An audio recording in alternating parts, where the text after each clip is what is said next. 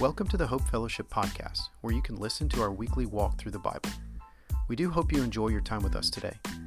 Please check us out at hopehogansville.com, and if you feel led to support our ministry, please click the link in this episode's description.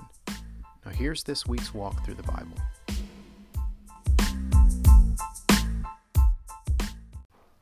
Acts chapter 9, verse 32. Now as Peter was traveling through all those regions, he came down also to the saints who lived at Lydda. There he found a man named Aeneas, who had been bedridden 8 years, for he was paralyzed. Peter said to him, Aeneas, Jesus Christ heals you. Get up and make your bed. Immediately he got up, and all who lived at Lydda and Sharon saw him, and they turned to the Lord. Now, in Joppa, there was a disciple named Tabitha, which translated in Greek is called Dorcas. This woman was abounding with deeds of kindness and charity, which she continually did. And it happened at that time that she fell sick and died. When they had washed her body, they laid it in an upper room. Since Lydda was near Joppa, the disciples, having heard that Peter was there, sent 2 men to him, imploring him, "Do not delay in coming to us." So Peter arose and went with them. When he arrived, they brought him into the upper room, and all the widows stood beside him, weeping and showing all the tunics and garments that Dorcas used to make while she was with them. But Peter sent them all out and knelt down and prayed. And turning to the body, he said, "Tabitha, arise." And she opened her eyes, and when she saw Peter, she sat up. And he gave her his hand and raised her up, and calling the saints and widows, he presented her alive. It became known all over Joppa, and many believed in the Lord. And Peter stayed many days in Joppa with a tanner named Simon. Let's take a look first at the miracle with Aeneas, who had been bedridden for 8 years. Let's go back to verse 32. We see that Jesus overcomes disease. Jesus overcomes disease, and then we're going to come and take a look at Tabitha, where we see that Jesus overcomes death. All right, in verse 32, now as Peter was traveling through all those regions, he came down also to the saints who lived at Lydda. There he found a man named Aeneas who had been bedridden for 8 years, for he was paralyzed. So Peter was preaching the gospel of Jesus Christ. He was going through all the regions, going from place to place, preaching Jesus and leading people to salvation. And then he came across this guy named Aeneas, and he was bedridden. He was paralyzed, meaning that it seems as though he was paralyzed for 8 years. It could have been that he had been sick a lot longer. There's not really a lot here to indicate how long the man was sick or how old the man was. We just know that he's been paralyzed and laid up in a bed for 8 years. That's long enough. Having been paralyzed and laying in bed for 8 years, there's a lot of atrophy, obviously, that would have taken place. So to be healed of a disease that caused somebody to be crippled, but then also to be told to get up and walk instantly and be able to do so, all of this is an incredibly powerful miracle. A miracle, the basic definition of a miracle is something that happens that is supernatural. It cannot be explained by science. It could not be accomplished by any kind of medical effort. It could not be accomplished by any type of man-made work. So in this case, this man is healed by a supernatural force. And I'd just like to point out that the supernatural force is not Peter. Peter is not the one who healed this man. It is Jesus. And Peter even makes it very clear right out the gate that he is not the one who heals this man. So take a look at these verses. He says in verse 32, there he found a man who had been bedridden 8 years, for he was paralyzed. Peter said to him, Aeneas, Jesus Christ heals you. Get up and make your bed. Immediately he got up. He looks at the man and he says, Jesus Christ heals you. You start looking at miracles like this happening through the hands of believers post-resurrection of Jesus in the early church, and you start to wonder, is it possible that God continues to give people the ability to heal and the ability to go around healing people as they see fit. And I think it's good to note that, first of all, if we're looking at these miracles and thinking, how could I achieve the ability to heal people in this way? Because wouldn't that be great to find people who are sick and lead them towards healing in this way? If only we could take all the sick people and bring them before the front of the church and pray over them and just proclaim in the name of Jesus Christ, Jesus heals you, and see them all healed. If only we could do that, wouldn't that be amazing? But it seems like the Lord doesn't always do that. I think there are a lot of times people do pray for healing, and for some reason, the Lord doesn't always heal people physically, doesn't always heal the diseases. And even in this instance, it seems as though Jesus wasn't healing all the sick people. He was healing some of the sick people. And we don't always know why he does that. I think the answer lies in something beyond the immediate healing. I think the Lord definitely cares about sick people. God cares about all individuals and hears the cries of our hearts. The beauty of this is that the Lord takes sinful men and he uses us for his glory and for his honor. And he takes a man like Peter, and in this instance, he chose to use him to perform a miracle that God wanted to use in this timing and in this way. So then the question is, since it is the Lord's work, and since he's the main character, Jesus is the one who chose to perform this miracle on Aeneas, and he's the one who's going to perform the miracle on Tabitha, then the question is, why is he doing it? Why is God choosing to heal these people in this timing? And I believe the answer is in the greater story of Peter and Peter's work and the work that God's doing through Peter. We have to remember that Peter's work is gospel ministry. He's preaching Jesus day after day after day. And these people are living in a world where they're questioning all the voices. They're kind of saying, here comes a new guy that's preaching a new message. Should we believe him? Should we listen to him? And he's preaching a message about the God of Abraham, Isaac, and Jacob. And a lot of these people knew about the God of Abraham, Isaac, and Jacob, but they didn't really know about Jesus.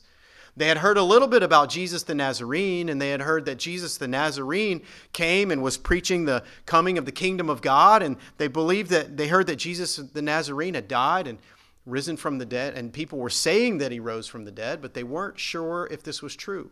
So here comes Peter preaching the message of Jesus the Nazarene, who died and was buried and rose from the dead. And Peter is preaching that this Jesus the Nazarene is the Christ of the Old Testament. He is the one that God promised to send to bring salvation. This Jesus of the Nazarene is our Savior. He is the one that's come to forgive us of all of our sins. He is the one that's come to make us right with the holy God. So when you read a miracle like this in the New Testament, it's good to recognize that the purpose of that miracle is it's designed, as we read them, to help us believe, to help us believe the message, to help us see that this message of Jesus is true, that it's real, that it's empowered by our Creator, by a holy God. It has authenticity, it has authority, it has power. And the design and the purpose of this is to help us see this is valid. There's validity in the work of the gospel, and we can believe in the work of God. And these people were seeing this firsthand, and as a result, take note of what happens. In verse 34, it says, Peter said to him, Aeneas, Jesus Christ heals you. Get up, make your bed. And immediately he got up. And all who lived at Lydda and Sharon saw him, and they turned to the Lord. Now there's the evidence, the impact of the miracle. After Peter is, obviously it seems as though as he is healing this man, people are noticing. So then, of course, that draws a crowd. People will say, hey, miracles are taking place through this guy Peter that's in town. And so a crowd draws around, and everywhere Peter goes, he's preaching the gospel. He's preaching to the crowds. And he preaches the same message. He preaches Jesus Christ crucified and risen from the dead that we might believe and be saved. And then his response was always simple. People would say, what must we do? And he would always say, believe on the Lord Jesus Christ, and you will be saved. That's the simple message of the gospel. And before I go too much further this morning, if you're at all wrestling with your relationship with Jesus, that's the question that we all must ask. What must we do about this message of Jesus? What should I do about that? And the answer to that is believe on the Lord Jesus Christ, And then God's promise to you is you will be saved. And that's the message he was preaching.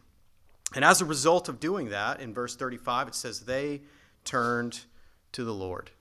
The response was belief. The response was repentance. The response was that these people heard about Jesus. They believed in Jesus. They saw the miracle and the evidence of the power of Jesus working through Peter. Peter even shifted the glory, making sure that people did not see that it was Peter's supernatural power going out like a magician and like some of the people that they were dealing with in this time. He was directly communicating to these people that this is not me. This is Jesus doing this work. And he pointed to Jesus, and the people believed in Jesus, and then they turned to Jesus.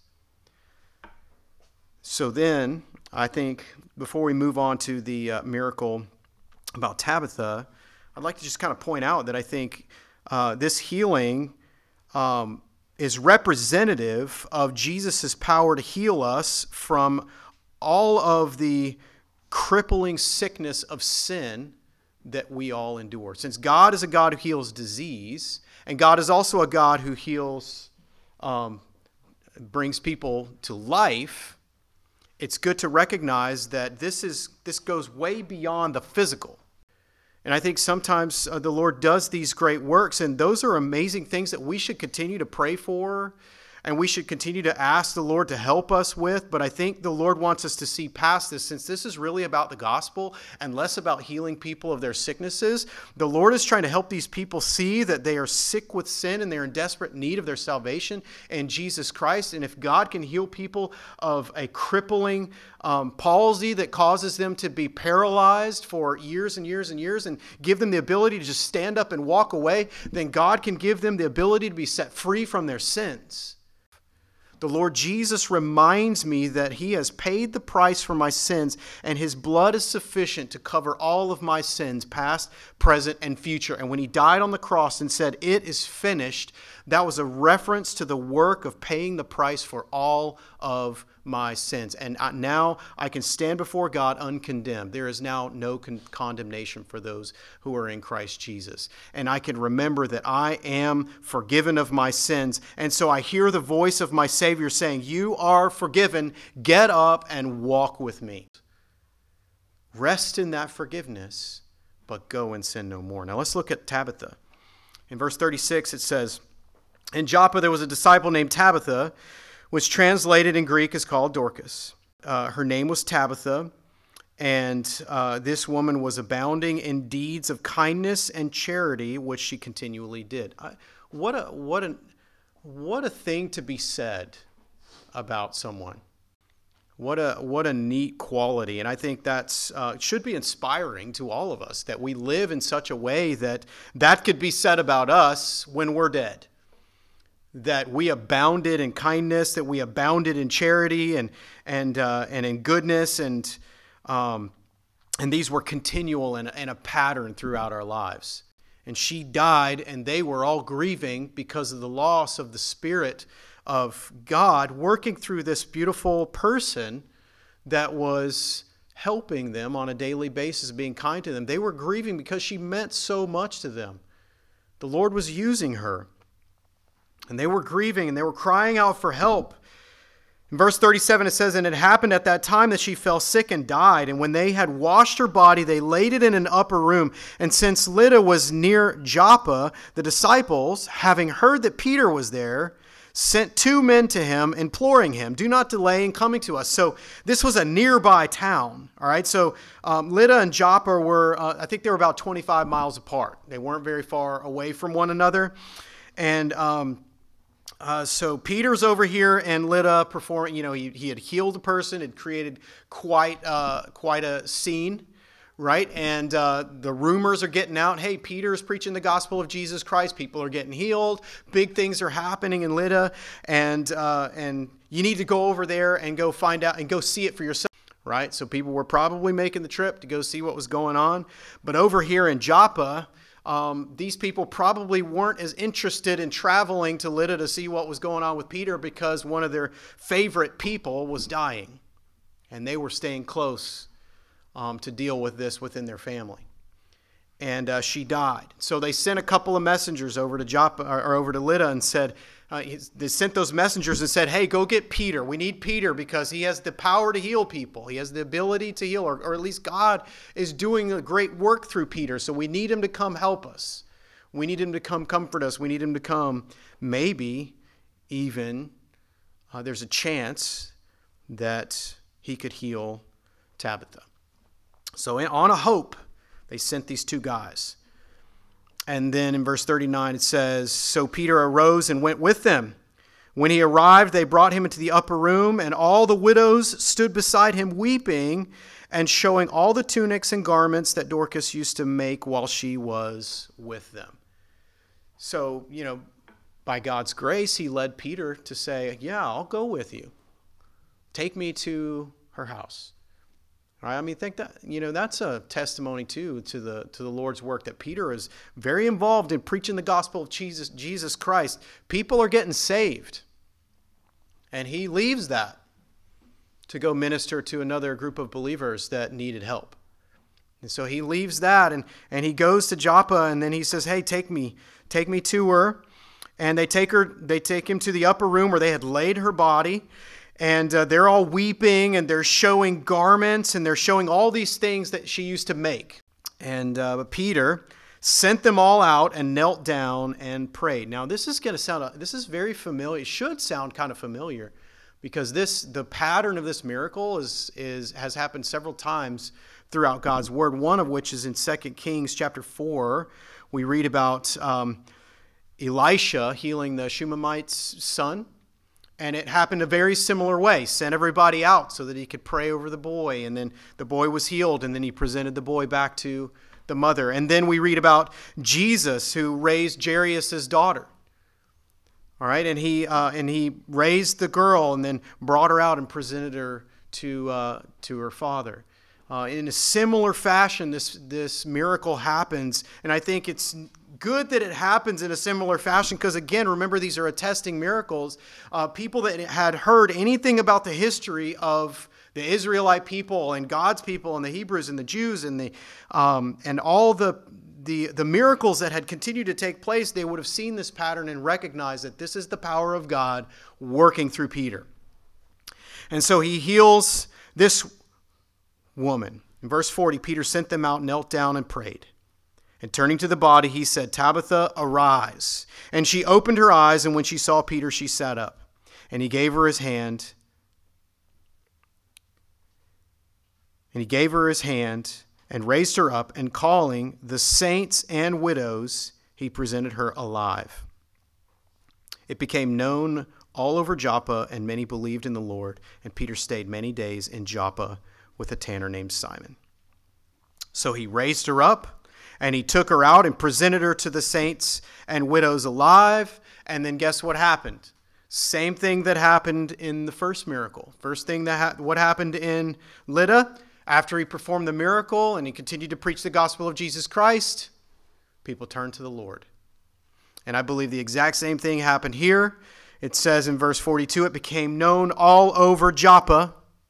The rumor went out. People heard the miracle, they saw evidence of the miracle, and they heard the message of Peter, and many people believed in the Lord. So this story is about believing in Jesus. The whole point is that people need to hear about Jesus, and people need to believe in Jesus. We need to believe in Jesus Christ, and the Lord has given us enough evidence to support the claim that Jesus is our Savior. He heals physically, and those were physical illustrations of a spiritual thing that God can do for us that we can't do for ourselves. We all need to be healed of the sickness of our sin, and we all need to be raised from the dead. And that's something else that we all have to come to grips with. Before we came to know Jesus Christ, we were spiritually dead. Not dying, but dead. And that's how Scripture paints the picture. I think you may kind of wonder that, but if you go back and read through Scripture, you'll see a pattern. The way God talks about our spiritual condition is dead, not almost dead. We could not do any of the work, but God saved us. He gave us faith. He gave us the ability to believe, and he saved us by sending his son, Jesus Christ. There's a few things that I'd like to invite you to pray through as believers, especially in the room. One is that having heard the story of Jesus Christ and having believed in Jesus Christ and having seen testimony of these kind of miracles, the way God works through Peter to perform these miracles, I think first of all we need to praise the Lord and rejoice that God's given us our salvation, that God's performed the miracle that he has in our own hearts, that he has saved us from our sins and brought us to life and given us eternal life, that we should continue to praise the Lord for that and never forget it. And pray that God will do that again for the lost people within our influence. And then if we are, as believers, wrestling with sin or continuing in sin, just be reminded by this story that God hates sin. God hates the sick. As much as he hated the sickness, the palsy that caused that man to be lame for 8 years, God hates that. God did not create this world with all of that in existence. That came as a result of sin. The world's not supposed to be like that. It is because we live in a sinful and broken world, and God hates it. It's okay to hate sin. It's okay to hate sickness and to hate those kinds of things. But in as much as we are rejoicing in our salvation, we need to continue to hate sin as much as we hate sickness, more than we hate sickness. Our call is to hear the voice of Jesus saying, "You are healed. Get up and walk rightly with me." So pray about that. And then I'd like to just make this call to those who might be wrestling with their relationship with God. If you're not at peace with God, if you are wrestling with whether or not you are right with God, the hope is in Jesus. The message of Peter was to believe on the Lord Jesus Christ and you will be saved. You've read a couple of examples of some miraculous work that God's provided to give evidence that he is for real and that he is God, and he does provide salvation, and he will forgive, and he will save no matter how wicked and how sinful you are. You think your sin is too much for God to forgive? Well, if some man's palsy is not too much for God to heal, and if some girl's death is not too much for God to reverse, then your sinful wickedness is not too much for God to forgive. My encouragement to you would be the same as Peter's. Believe on the Lord Jesus Christ. And the promise from God is that you'll be saved.